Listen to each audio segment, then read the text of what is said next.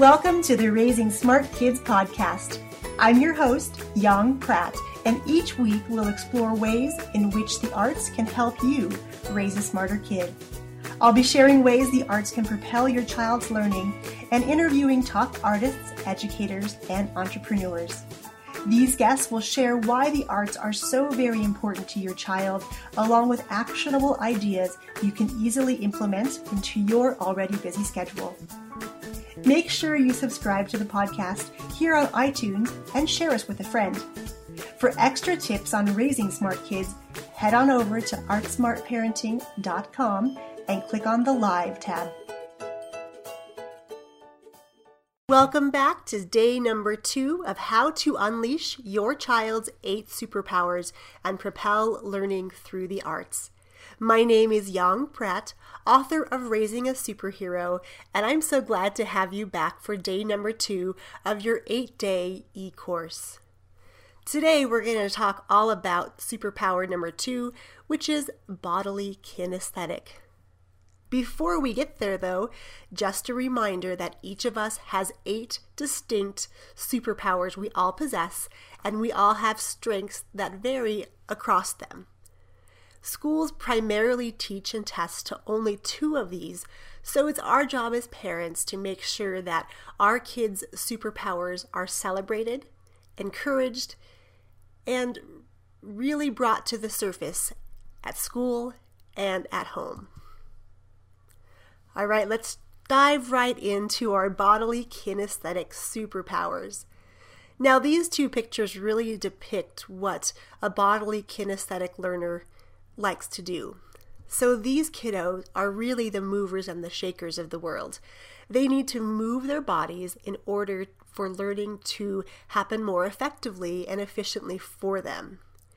In a class, though, this can become problematic because they may be fidgeting, they may need to move their bodies a little more than teachers may want them to.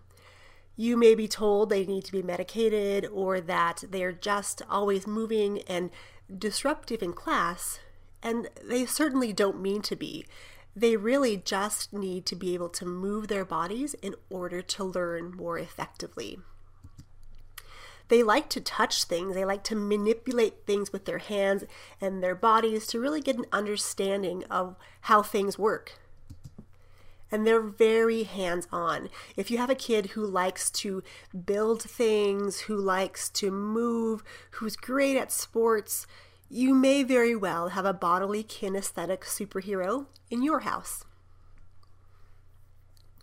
A couple of examples of famous bodily kinesthetic learners are the basketball great Michael Jordan and the martial artist Bruce Lee. A couple of potential careers for these bodily kinesthetic superheroes.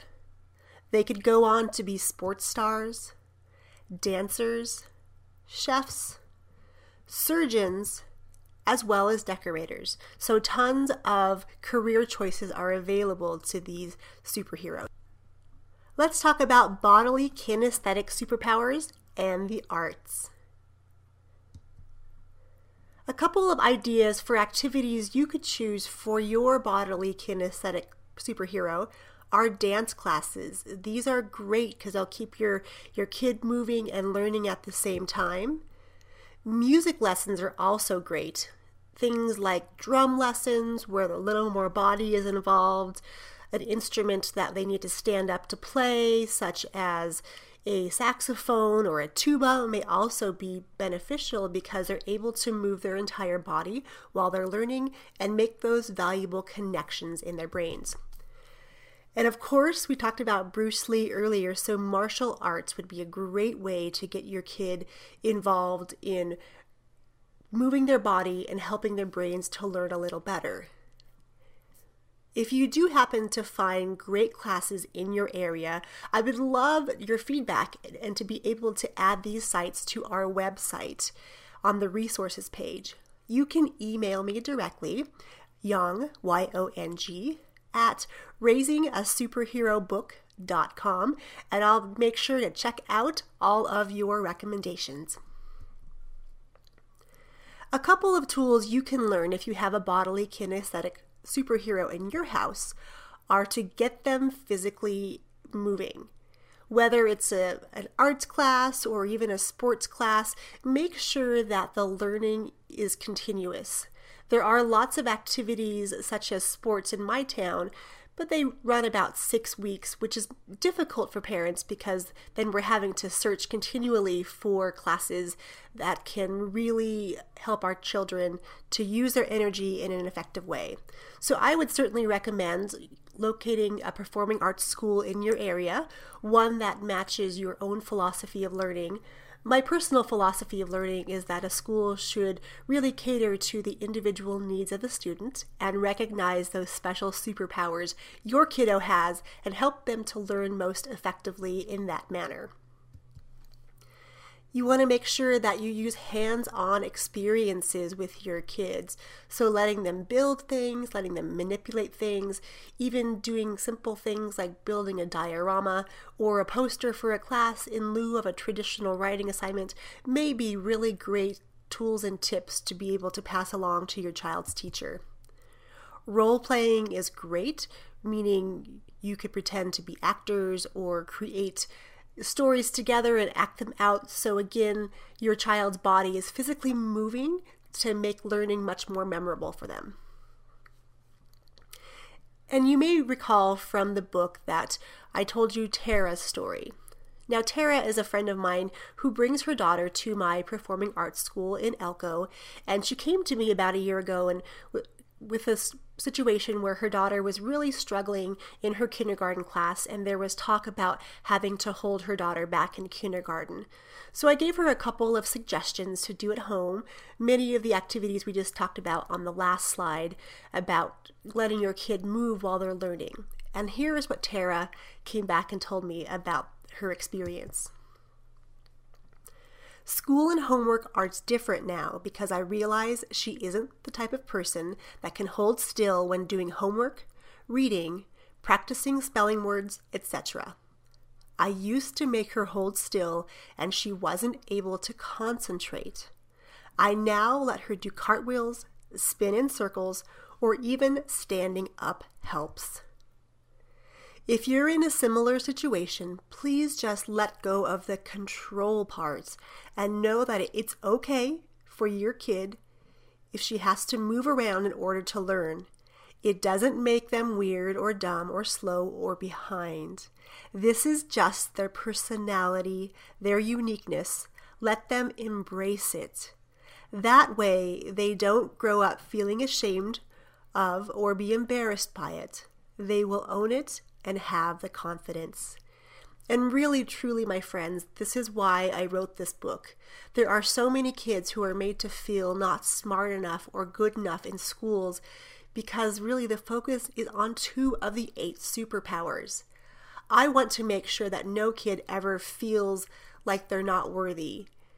We're all unique in our own ways, and your child was put on this planet to do something great and valuable that only he or she can provide.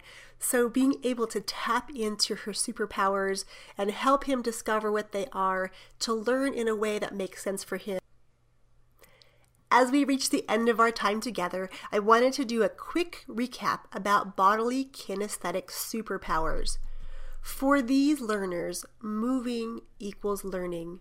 Sitting still is a recipe for disaster for these superheroes. They absolutely need to get their bodies moving while they're learning.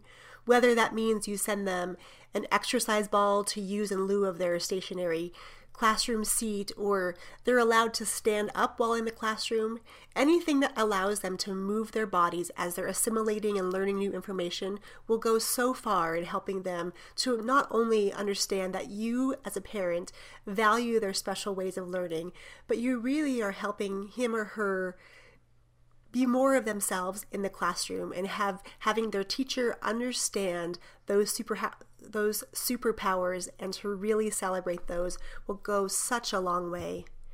And again, these guys are so hands-on. So anything they can do where they're actually getting to be able to manipulate, whether it's at home or in the classroom, blocks or building things or creating things like posters or dioramas, anything where they can move their body, get totally wrapped up in the learning, that will really help them to understand and embrace their own superpowers. Stay tuned for lesson number 3, all about musical superpowers. I will catch you soon, my friend. Until then, make it a great day full of discoveries. Thanks for tuning in to the Raising Smart Kids 2.0 podcast. To really accelerate your ability to unleash your child's superpowers and raise smarter kids through the arts, we're creating loads of new resources, ways to connect, and ways to celebrate your successes. You can join our free Facebook community by visiting theartsmartparent.com or just search up Raising Smart Kids 2.0 on Facebook. I look forward to seeing you inside our community.